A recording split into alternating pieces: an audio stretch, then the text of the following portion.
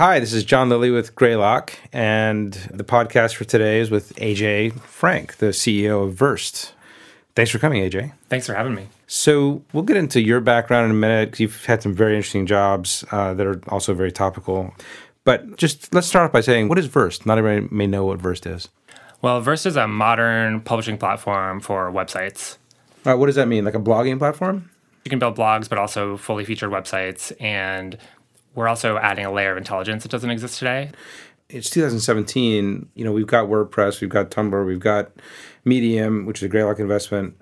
Does the world need another blogging platform? I think that's a great question. And the truth is a lot of these technologies were built 10, 15 years ago.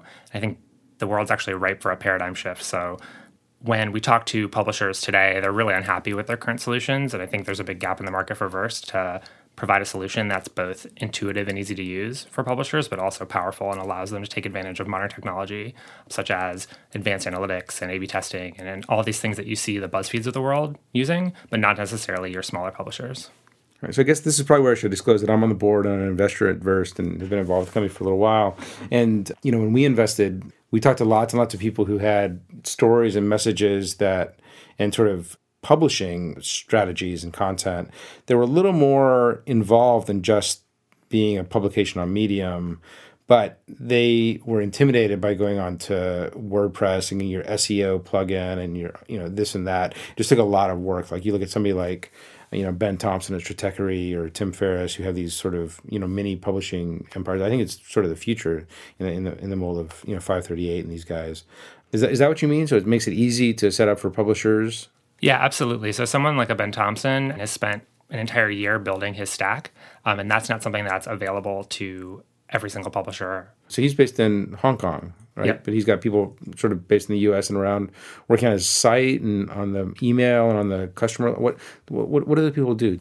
Yeah, exactly. So I think it's really complicated if you want to use WordPress and plug in any type of advanced technology. WordPress is just sort of a core of a CMS, essentially. And so if you want to have any type of advanced functionality, even something as simple as caching and SEO, you have to cobble together this ecosystem of plugins to make that work. And Ben, on top of that, actually has people who are subscribing to his newsletter, and that's a whole nother stack that he has to put together to be able to actually run a newsletter at scale the way he does. What you're saying then is, I guess, from the vantage of 2017, we kind of understand what a modern publishing stack should look like, because we've got these publishers who are putting out daily or weekly content, Ben Thompson or Tim Ferriss or, The Information, which is a little bit more a little bit one step up. And, they've got email lists, they've got subscribers, they've got premium content. They'd like to be doing A/B tests to figure out what works, what doesn't work.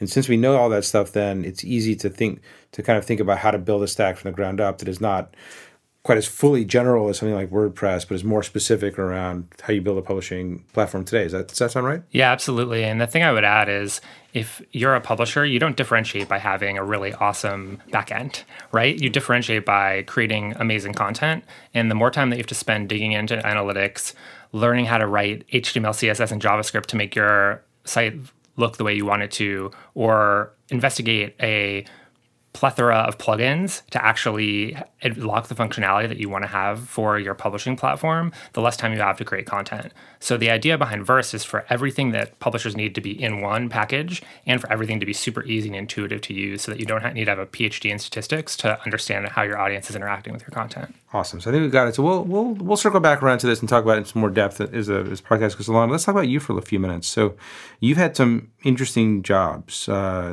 Uber, Vine, Twitter, Google. Tell us about your journey. Like, what's your background? Computer science? Is it technical? What did you do at Google, and how did you progress from there? Yeah, I actually was a business major undergrad and started my career at Boston Consulting Group, which was an amazing experience, and I learned a fabulous set of generalist skills. But my heart has always been in technology, and that's something that I really wanted to do. So I moved out to California, took a job at Google, and got actually to work at YouTube when it was really, really small, and before people had even decided if it was going to be successful or not, which is kind of hilarious to think about now. That's pretty early. Yeah.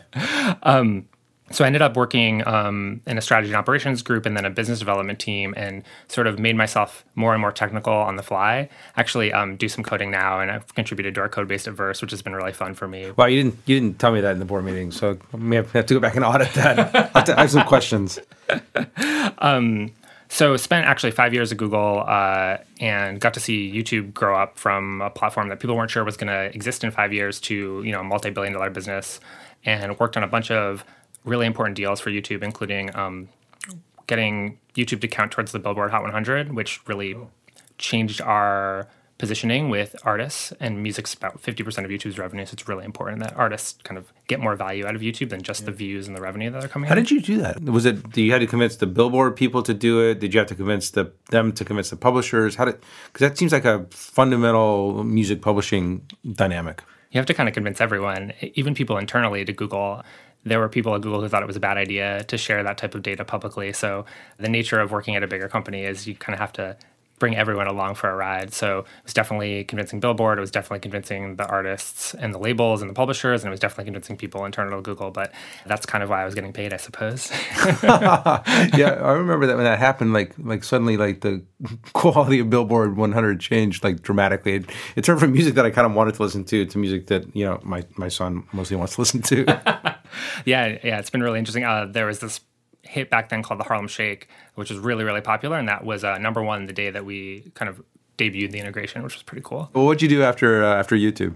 After that, I actually went over to Twitter to work on Vine and ended up becoming the general manager of the team. So I was running sort of the full stack team. It was about 60 people, all product engineering and design, as well as business teams. And it was this amazing opportunity to lead a product that was reaching 300 million people every month and really having an outside effect on culture. So a fabulous experience to continue to work with creative people and build a platform that has launched a bunch of really huge careers in the digital space. People like Shawn Mendes. Shawn Mendes for sure, Lele Pons, King Batch, et cetera, kind of all your who's who. A lot of them grew up on Vine. Yeah, as I mentioned, I only know Shawn Mendes because of my 12-year-old son.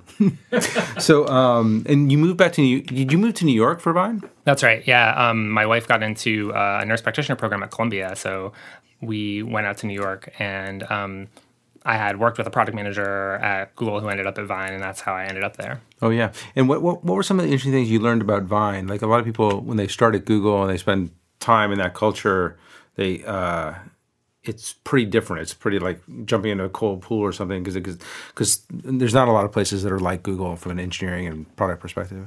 Yeah, I mean, I think the biggest thing was our team was much, much smaller than what I'd experienced at YouTube and other places at Google. So we had to lean into those advantages. And I think the biggest advantage is you can move super fast and be nimble. It was almost like a startup within Twitter. And so I really focused the team on velocity and not being afraid to take risks, because the fabulous thing about software is you can actually roll a change back if something you make is a mistake. So as long as you have the hooks in place to monitor whether the feature that you rolled out is actually having the impact that you expected, you can always roll it back if it's not working. Yeah.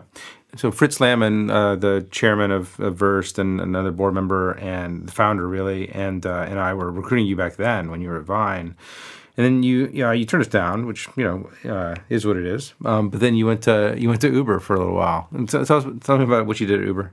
I was leading product efforts for Uber Rush, which is Uber's delivery service. And the engineering and design teams were all based out of New York, and they actually didn't have any product people. So I came in to kind of wrangle everyone together and build a vision for the product. There were no product people on Uber Rush. There were no product people on Uber in New York. There were no product people on Uber New York, and there was someone in California who was spending a small part of his time on Uber Rush. So it was kind of a product that was growing and didn't have a lot of, I guess, focus at the time. Yeah. How do you start? How do you start when there's no product people around? I think it's kind of how you start with any product problem. You want to really talk to the customer and understand what their needs are, and build a product that's solving their needs. And I also like to take a look at the market and see what is out there that's serving needs today and what the gaps are. And then, of course, like talking to people who are working on a particular product is a really great way to get insight, both in terms of what they think they should be doing and what challenges they've had so far. So I like to take all this piece and sort of cobble them together into a plan that I think will address the customer pain point and like allow the product to be successful. Yeah, and you were at Uber. I guess they all were like this, but you were at Uber at a time of massive growth and massive like chaos at some level, although maybe not compared to today. What are some of the things that you learned from Uber about how to operate that were kind of different than you'd learn at Twitter and Google? Uber took this sense of ownership to an extreme, where it was really critical that everyone owned their initiatives that they were driving forward. And I've never seen so much autonomy among teams before, which I think has pros and cons, but it was really inspiring to see people fully own the work that they were doing and pushing it forward. So I could kind of trust that if someone said they were going to do something, they were going to do it. And like a small example, when I was at Google, when I was at Twitter, engineers never wrote tickets. And at Uber, the engineers wrote their own tickets, which was like mind-blowing. What's a ticket? It's just a way to keep track of what work is going to be done that week. So you write tickets for like, hey, make this button blue or whatever it is. But engineers didn't do that work at Google and Twitter? Never. And at Uber, the engineers were writing their own tickets. And I texted my product manager friends, and they were like, their minds were blown. So I think that's just a small example of kind of the sense of ownership that you saw. And it was really required by the company. Mm-hmm. And I guess then you said there are pros and cons. What are some of the challenges when you got that sort of ownership culture? I think the biggest challenge is if everyone's operating autonomously, they're pushing forward their agendas, and it may be more of a local maximization than what's good for the overall company. It's kind of the dynamic programming problem of what may be the right thing in one instance is not the right solution for the entire ecosystem. And especially with the decentralized sort of city model, this happened over and over again. And I think people kind of butted heads because of it, which caused probably more churn than was necessary. Yeah. That's sort of an explicit management style, sort of survival of the fittest, though, I guess. Yeah. And then we kept in touch. So Fritz is a good recruiter, the CEO of ClassPass and the chairman of Verst. And he kept pinging you and bugging you. And you took some more meetings with us finally, and then you finally signed up. We were looking for a CEO last year, and we brought you on last year. Why were you willing to take the plunge? Yeah, there were 3 reasons for me. Number one, I've worked my whole career with creators and people who want to put their art out in the world, and clearly there were the seeds of a platform that would help enable that with Verst. And so I was really excited to work in that space. And number 2, you and Fritz had done an amazing job of building this incredible technical team in New York, which you really don't see at Series A startups, outside of maybe something that Brett Taylor is able to build at Quip or something like that, right? Right. Well, he didn't do it in New York. That's true. As someone who loves building products, to be able to have a team like that to work with is really inspiring. And I think the third reason, honestly, is working with you and Fritz and getting to learn from you guys. So the combination of things was something I couldn't pass up. Yeah, it's been a nice relationship so far. When you came, when we invested in the company 3 years ago, like the need that we saw in the market was that publishers just didn't know what to do. They saw the rise of mobile. The rise of mobile was obvious. People had apps. You couldn't. New York Times is experimenting with apps. The Washington Post had some apps. Like every publisher, HuffPo probably had apps, and people just couldn't really figure out where things were going to go. And then, over the last few years, it's become clearer and clearer that things have gone towards Twitter and Facebook and these hub platforms. And, you came on at a time when we were trying to figure out the split between mobile web and desktop web and apps. And you came on and you cleaned it up pretty quickly. You said, look, let's forget about apps. Let's make sure people can publish from their phones, but let's really focus on mobile web and publishers being able to create their own space. Can you talk about what that journey was like for you and how you talked to customers and what you learned from them? Yeah, absolutely. And I think there are 2 sides of this. There's sort of the reader experience or the audience, and then there's the publisher experience. So on the reader side, you're seeing this macro trend of people having fewer and fewer apps on their phone and really spending their time in a browser, email, Facebook, and if you're younger, Snapchat, right? And so this idea of having an app for every single site that you want to visit really passed quickly. And you saw also the rise of mobile web. It's kind of funny because I think people thought there was going to be the rise of the mobile web quite a few years ago. It didn't happen, and now we're seeing a resurgence. I think the technology is getting better and connections are getting better. You're also seeing publishers lose a little bit of their control over the brand as they rely more and more on social networks for their distribution. Right. So readers want to view stuff on mobile but through the browser. Publishers want to own their brand and have control over the audience that they've generated. And so having a presence outside of Facebook and Instagram and other places is really critical to kind of match that all together. So if I'm a big fan of Bill Simmons, there's a reason that The Ringer has a website that's mobile optimized and doesn't go directly to Facebook and not have a presence because they want to, A, communicate their brand in a specific way, and B, have access and control over the audience that they've generated. On the publisher side, people have different preferences for the tools that they want to use. And so for me, it's really important for publishers to have a first-class experience on desktop, of course, on tablet, and on mobile. And so we spent a lot of time developing not only our desktop site, but also our iOS experience on both tablet and mobile, such that people can run their business from any of the platforms. I think that's really different. If you think about the other players in this space, their mobile experiences are super hobbled and really underinvested in. And given that many people are running their lives from their phones, it was critical to me that that experience be just as good as the desktop experience. Yeah, I mean, I don't blog as often as I want to, but it's just as easy for me to blog from my phone or a tablet with Verst as it is from my desktop. I think we have this kind of little bit of a blind spot because we still imagine people who are content publishers creating content on desktops, and I think that's changing. Are you guys seeing that change in your user mix? Absolutely. I think when you talk to publishers, they might think that they don't want to publish on their phone. I think that's because the experience is bad. I think 10 years ago, people would have said, I don't want to bank on my phone, or I don't want to, take photos on my phone. But it turns out as the technology progresses and you can do those things easily on the device that's in your pocket and with you all the time, you're going to do it. So now that we've built an experience that's just as good, we're seeing more and more usage on mobile as people realize that, this is the device I have, and I can do all the things that I want to do on this device. Mm-hmm. So you talked about Bill Simmons for a minute and The Ringer, his new thing after Grantland went away from ESPN. And Bill Simmons originally put The Ringer on Medium. So can you maybe talk about how you think about Medium and Verst, both Greylock investments that we're super happy about, but how they're different? Yeah, and I actually think the two products are complementary. Medium is this incredible network of content that becomes a discovery mechanism for people. I have Medium on my phone, and I look at it all the time when I'm in, line in the bathroom or whatever it is, and really find great stuff to read. And it's a free tool, and so I think it's meant for more of a casual publisher who, maybe writes occasionally, but also a discovery tool, right? Our platform is really meant for professionals who are trying to generate revenue from their business. So we charge a monthly fee, Medium doesn't. And we have a lot more sort of power tools built in, such as deep analytics, A/B testing, et cetera. So I think the audiences are completely different. And in fact, the publishers that are on Verst, I encourage to share to Medium just like they would share to Facebook or Twitter. You have a monthly fee for the publisher. Medium now has a membership product for the consumer to read content that they're working with to see how to bring some monetization back to the publishers, I guess. So The Ringer just announced they're moving from Medium onto, I guess, Vox's platform. Is that what they said? Mm-hmm. And you've heard the story from others people who are coming off of WordPress or Tumblr and going on to Condé Nast's platform or Vox's platform or what have you.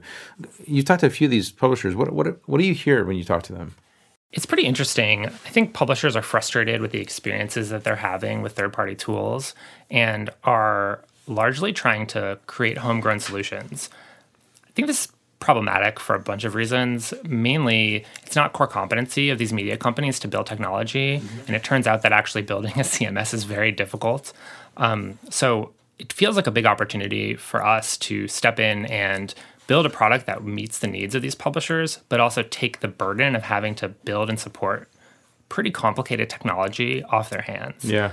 And something I'm really excited about is we're also building the platform in such a way that we're taking advantage of modern technology and advances in machine learning and artificial intelligence. And I suspect that that's not something that's on the top of mind of the people at Condé Nast who are building these platforms. Right. Let's talk about the AI stuff for a second, because I think that's one of the things where Verst really spikes as a special platform, and I think most people don't know about it yet. I mean, building a homegrown solution is you have to really want it to build a homegrown solution. So what are the functions and sort of capabilities that people feel like they need that causes them to go, fire up Ruby or fire up Go or start hire some developers or whatever? I think it's a combination of ease of use with the power that people have come to expect with modern platforms. So the ability to really understand the audience that's coming in and what they're doing on the platform, the ability to A/B test everything and let the sort of market decide what the best headline is or what the best image is. At the same time, making sure that the CMS and the editor aren't getting in the way of you doing your job.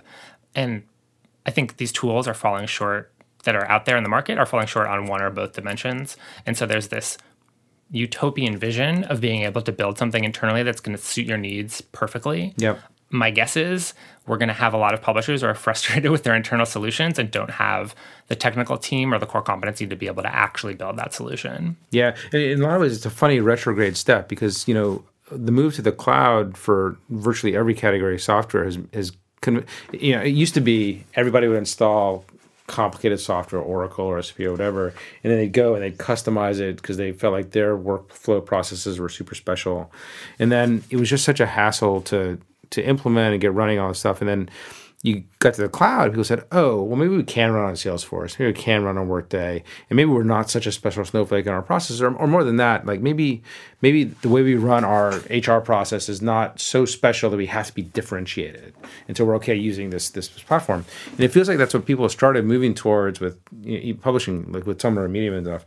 And then it seems like there's just some mismatch between what they need today and what they maybe needed when the platforms were starting to get built. Is that your sense too? I think that's exactly right. And the intuition is if we build this in-house, we'll be able to control it. But there's a reason that you don't want to build your own HR software. It's complicated and it's not going to differentiate you and allow you to be competitive in the marketplace. What's going to allow you to be competitive, as we were talking about earlier, is creating great content that people want to consume. Mm-hmm. It's not building an awesome, scalable backend and CMS. Yep. Well, so let's talk about two things. One is the AI stuff we talked about, and then the other is you talked about making it super easy to publish from your phone.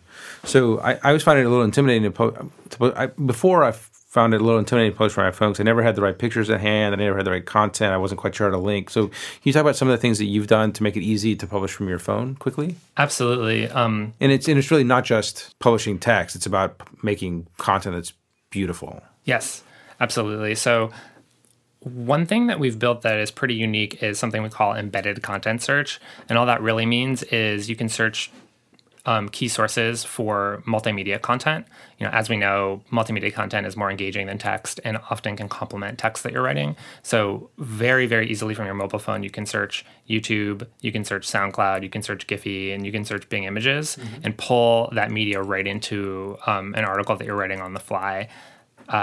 We also have support for basically every kind of embed that you could ever imagine. And so putting together not just text, but a multimedia-rich post on your phone is just as easy as on the desktop. Yeah, in fact, I guess now, you've got systems on the back end that are even kind of watching what you're posting about and saying, oh, here's a suggested header shot or hero shot for the post. Or I notice you're talking about, Game of Thrones. So here's media that's relevant to Game of Thrones. It'll notice the entities you're talking about and kind of pull that stuff in to the extent that you want it. Yeah, exactly. We have someone on our team who has a PhD in natural language processing. So we're doing a lot of cool work in terms of figuring out what are you writing about and what kind of multimedia content can complement that. And I think what gets really exciting is we can start to understand what types of articles are resonating with your audience and help you hone the content that you're creating to get more engagement and grow the people who are coming to your site every day. Is this your sense of what the future of publishing? I mean, obviously the future of publishing is multi-screen, multimodal, content anywhere. But is it also like your sense that people are going to try to write the content that they want, and then the machine is going to figure out best time to publish, best headlines, best hero shots, best stuff around the core content? Is that your sense of what the future of publishing is? Yeah, I think that's exactly right. I'm not sure we're ever going to get to a world where computers can write as well as humans. I mean, maybe like in 1,000 years or something like that. But I think computers can do a lot of things to make content that's been written better and more engaging and reach a wider audience. Whether that be, to your point, helping you optimize a headline such that it's more engaging and will get more click-through, or finding the right multimedia to complement the content that's been written, or helping you understand when to publish and which platforms to publish to. So what other things have you built into the publishing experience that make it really powerful for publishers that you think are unique or new? Things like easier to search or get SEO, easier for mobile reading, things like that? Yeah, I mean, there's a bunch of things. A couple of things I'd highlight. Number one, everyone knows that analytics are important, but not everyone understands how to take advantage of raw analytics. And that's actually one of the key pain points that we hear when we talk to customers. So we obviously have raw analytics that people can tap into if they want to, but we also are using this machine learning capability to understand what insights can Verst is a platform derived from these analytics to give publishers actionable insights such that they can improve their sites in a way that drives conversion and helps them meet their business goals. So to give you kind of an easy example, let's imagine that you wrote an article about Jeff Sessions' involvement in the Russia scandal that's been going on a couple months ago when it first came out, when he first recused himself from the investigation. He was definitely not involved. That's what he said. You can imagine that yesterday, people might come back to that article because he was in the hearing, right? We can then tell you, oh, your article's spiking for whatever reason. You should share it to Facebook again, or even share it for you automatically, kind of abstracting away the work that you need to do as a publisher normally to make sure you're getting distribution for your content. Because again, you want to be writing content. You don't want to be constantly monitoring Google Analytics. So your sense is you're trying to help publishers understand how to run their whole corpus of content over time, not just how to get this article pushed today. Absolutely. And I think the more that we can abstract away those complexities and make it super easy for publishers to take advantage of what really are network-wide insights across the Verst ecosystem, the better that they're going to be able to grow their business, and therefore the more value they're going to be getting out of the Verst platform. It's been fun to watch and fun to move my own blog. Like I started blogging almost 15 years ago on Typepad, I guess. And I've kind of woven my way through Typepad and WordPress and Medium, and I've had a bunch of different properties. One of the more interesting things to observe is when you guys had auto ingestion for all my content. You sort of aimed it at all my previous content and said go, and it kind of went and created a new blog for me at johno'lilly.com, which looks amazing. But it's also it was very, very performant, especially on mobile, because you went off and you just automatically implemented Google's AMP standard. So it flies, and and you did this with my partner Reid Hoffman's site too, and it also got a bump in Google rankings because of that. Yeah. So SEO is this sort of black box that publishers know they should care about, but not quite sure what to do. And so we try to do as much of that as possible automatically. And speed is a huge component of how your site ranks in Google. So if I can nerd out for a minute, your Verst site is actually a React app, which has a bunch of really cool advantages. A normal website, the way a browser parses it is it reads the HTML, it loads the JavaScript, it goes to the server and pulls the files in. And as you know, this can be really, really slow. With React, we can actually set up a node server that has a copy of the HTML. And when the browser calls your site, it can load that HTML almost instantly, and everything else can load in the background. So you kind of skip the first two steps, and your site renders almost automatically. And that speed boost, A, is better for the reader, but also gives you a huge advantage in terms of SEO and Google ranking. Yeah, I really like the all-in-one, the sort of the holistic thinking here, because with WordPress, for example, you might install an SEO module, you might install an AMP module, but you really have to think about all the ways that everything kind of fits together to get that virtuous cycle. Whereas in Verst, it's been pretty instantaneous and pretty integrated. Yeah, you get all of that for free. Again, we want the publishers to do as little work as possible. And the other thing that's exciting is everything in Verst is built in a modular fashion. And what that means is all of our components can be swapped in and out and work across multiple breakpoints. We actually design everything across 6 breakpoints, so your site will look good at every screen size. Yeah, which is getting more important because there are screens of all sizes now. And it's really hard to design for manually. I guess one of the things about your design system, and you guys worked in a design system for, I think, the better part of a year, is it really does scale up and scale down irrespective of the way you're looking at it. Yeah, and what's really differentiated is you can make massive changes to the design of your site and it won't break. The problem with templated sites like Squarespace is if you want to make a big change to your design, you basically break the entire thing and you have to rebuild it from scratch. Whereas if you want to make a huge change to a Verst site, everything will work automatically. Yeah, tell me a little bit about why that. How's that possible? So you talk about templated sites, and templated, or you're arguing that they're a little bit brittle. They kind of match specific screen sizes, and if you make a layout change, you have to figure out how to make it work across all ranges. But Verst is not like that. That's right. We built everything in a componentized fashion that allows you to swap components in and out, and it'll still kind of play nicely with the rest of your site.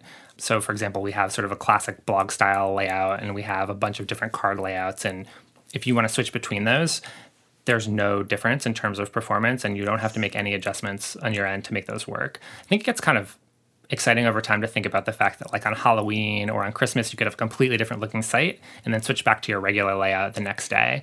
You also can keep up with the trends. It's really interesting to see, to give Reed a little bit of a hard time, when we went to switch his site over, you could tell what year he built his site based on the design, because it's really hard to update the design. And now his site will never look outdated because we can keep up with the design trends on his behalf. Mm-hmm. Yep, that's interesting. So when did Verst sort of 1.0 launch? So we launched in the beginning of March, and I consider that more or less a beta launch.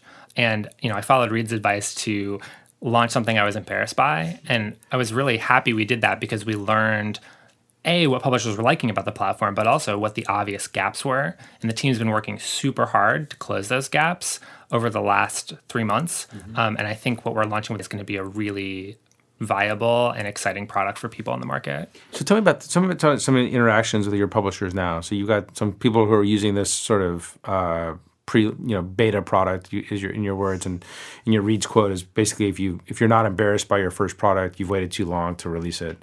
And his feedback is always get the product out there, because that's when you get real feedback. So tell me how that experience has been with publishers and how you're attracting publishers to use Verst and what they've been saying. Yeah, I learned two things. One is that there was enough of a product there that people were excited about, that we've gotten a solid amount of usage and paying customers. And we also learned that there were major gaps that we needed to close. So it really helped us focus our roadmap.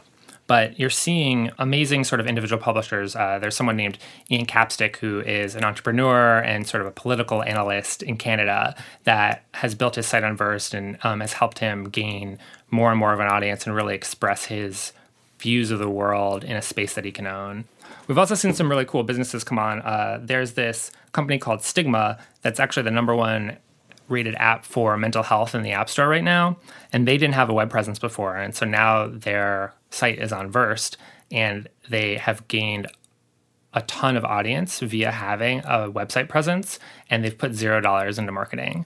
So they're really, really happy with the fact that they were able to organically get so much more of an uplift by having a place where they can control their brand presence and their voice. And they're willing to put up with the beta nature of the first release just because getting their own web presence has been so critical for them. Yeah, absolutely. And what we're seeing is kind of a two-step process. People are initially attracted to Verst because it's super easy to use and they can get their website set up in minutes. And I think a lot of people have slogged through the existing tool set and can't believe how easy it is to use Verst.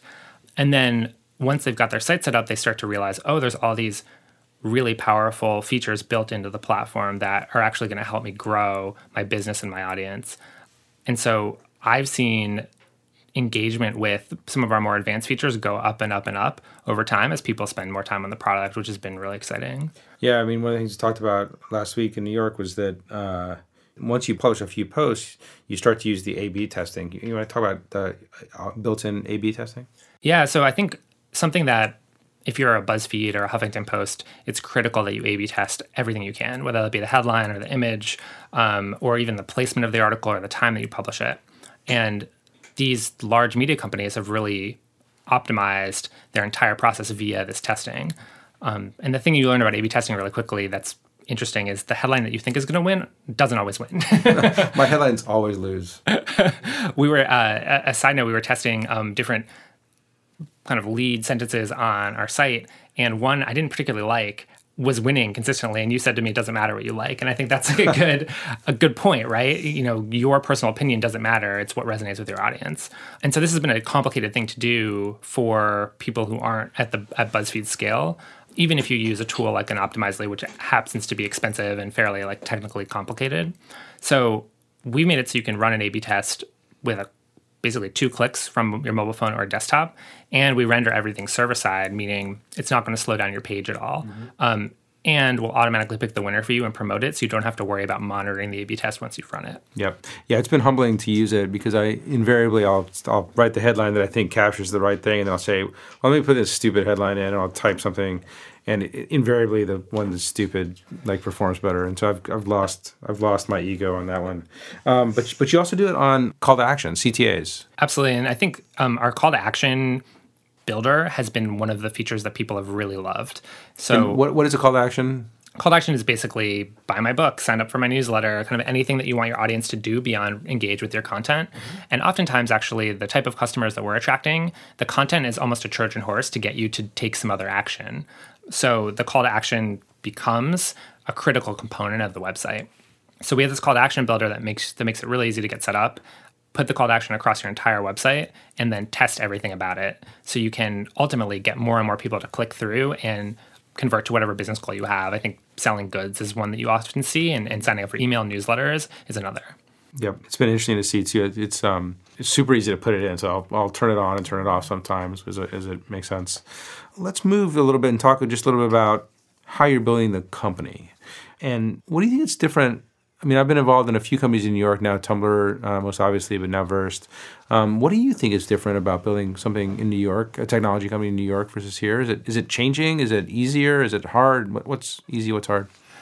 I think the heterogeneity and the energy of New York is very different than, say, San Francisco, which can be a double-edged sword, right? Like, I found that when I was living in San Francisco, people were not as likely to want to get drinks after work because often they were taking a shuttle from Mountain View or Menlo Park and it was going to take them 2 hours to get home. Right. Whereas in New York, it's very easy to find people to distract you from whatever task you have at hand. So one of the things that's special about New York is the diversity. So you're not surrounded by people who are in technology all the time. I was in Phil's Coffee in Soma the other day and I was hearing the table next to me talk about a Kubernetes instance they were setting up. You would never hear that conversation in New York. And I think in some ways that's bad because people aren't as maybe focused. But I think it's good ultimately because there's this mosaic that can help you get inspired by verticals that are outside of technology. Yeah, we don't have a lot of verticals that are outside of technology here. But we are very, very good at Kubernetes instances. And you've built a team. I mean, I think of Facebook and Google in particular as having built up very, very robust technology teams there, maybe poaching out of what used to be the investment banks and that kind of thing. How is it recruiting for a startup, for real core technology talent? Yeah, I think there's a myth that you can't find talent outside of Silicon Valley, and I think that's absolutely not true. I've managed to build what I consider to be world-class teams at both Vine and Verst, and my proof point for that is the Vine team that I built now works at Snapchat, Instagram, and Google, kind of what you consider to be three of the best companies in the world, right? So clearly the talent that we had was on par with any talent that they have at those companies. And same at Verst, we have just this incredible amount of engineering talent. I think the challenge that all startups face is not unique to it's not unique to New York, is you don't have the compensation ability that some of these larger companies have. So you really need to have I think a mission that resonates with people, and B, an environment where they're going to be able to learn and grow outside of their day-to-day jobs. So I focus really heavily on those two things such that we can continue to attract top talent. I actually get really excited about the idea of building a company that's headquartered in New York that's considered to be as engineering-centric as a Google or a Facebook, because I think we're really missing that in New York right now. People are either flocking to satellite offices of San Francisco headquartered companies or starting their own thing, but there's not the layer of Airbnb, Pinterest, Dropbox, et cetera, that's competitive with those companies that I think should exist in New York. So I'm excited to hopefully build that with Verst. Mm-hmm. Yep, I think there's something special. I think that the early New York successes of a lot of them have tended towards publishing and advertising, and it's something sort of endemic to New York about those verticals at least. So tell me about. So you guys do some special things about the way you screen for engineers and you hire engineers and the way you interview them. Can you talk about that for a little bit? So I think the more that you can have people simulate their actual job, the more accurate information you're going to get on them. Mm-hmm. So we certainly do whiteboard algorithm challenges just like any other company. Mm-hmm. But what's different about Verst is we have a coding practicum as the last round. And what that means is candidates come in for 4 hours and we give them a coding problem that they sit down and work on. And at the end, we go through their code with them.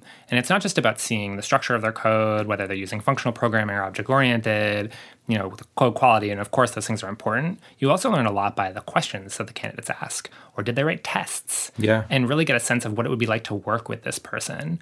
And we've had tremendous success using that. Wait, so people go off just on the next to engineers that are working on Verst features, and they just sit down with their laptop and they code for 4 hours? Exactly. And are they connected up on Slack? Do they talk to people? What's the... So they have someone who's proctoring the test is not the right word, but the challenge, who that they can ask questions. And, they have full access to the internet, so anything that they want to look up, they can. It's supposed to simulate what it would be like to work in the environment. So there's no really constraints other than, do this in a reasonable amount of time. Yeah, interesting. And people aren't intimidated by that? I guess not the kind of people we want to hire. Right. Sure. And so one of the things that I've learned a lot from watching you in the few months that since you got to Verst is that you set up your core set of operating principles and you really try to express those in how you run the company. Can you talk about what your operating principles are for Verst? Yeah, absolutely. The first one is around ownership and really wanting everyone in the company to feel ownership both over their individual projects as well as over the overall company. So I go out of my way to make sure that people are involved in decision making. They feel a sense of ownership over the company and hire for and reward people who are able to take projects and push them forward autonomously. The second is something I call learn and adapt. And the idea here is both at an individual level and as a company level, we should be constantly learning and constantly adapting to that information as it comes along. So that manifests itself in both being like data-driven in terms of product development, as well as for everyone on my team, we have a personal development goal outside of their day-to-day. So people feel like they're being challenged and growing kind of every day. Yeah. The third one is done is better than perfect, which is somewhat of a Silicon Valley mantra, but I actually don't see happen in practice very often. Yep. And the idea of let's get a feature out the door, show it to users, get feedback from them, and continue to iterate that way versus thinking that we're going to be able to build something perfect without showing it to people. Yep. And the last one is transparency and clarity. And this is something that's super important to me. I try to give all the information that I have available to my team and ultimately treat the people who work with me like adults and allow them to make the best decisions that they can with the information available. Not only that, I think it's really important to take that information and distill what that actually means for the company. So here's my take on this information and what we should be doing because of it. If you'd like to see the underlying data, you have complete access to it. Yeah, this is something I learned at Mozilla, where I learned the difference between transparency and clarity. For a long time, I thought transparent was the most important thing to be as a leader. And I read this essay by a guy named John Maeda, who was head of RISD at the time, and is in Media Lab, and is not actually Automatic, working on WordPress. But he said that transparency can be used as a crutch sometimes to, if people don't understand your decision making, say, well, here's all the data. And that mostly what people want is clarity of leadership. And that was a big aha for me that I didn't really get before. So I'm glad. It seems like you're pretty crisp on that. But anyway, all right. Well, thanks a lot for doing the podcast, AJ. Thank you so much, John.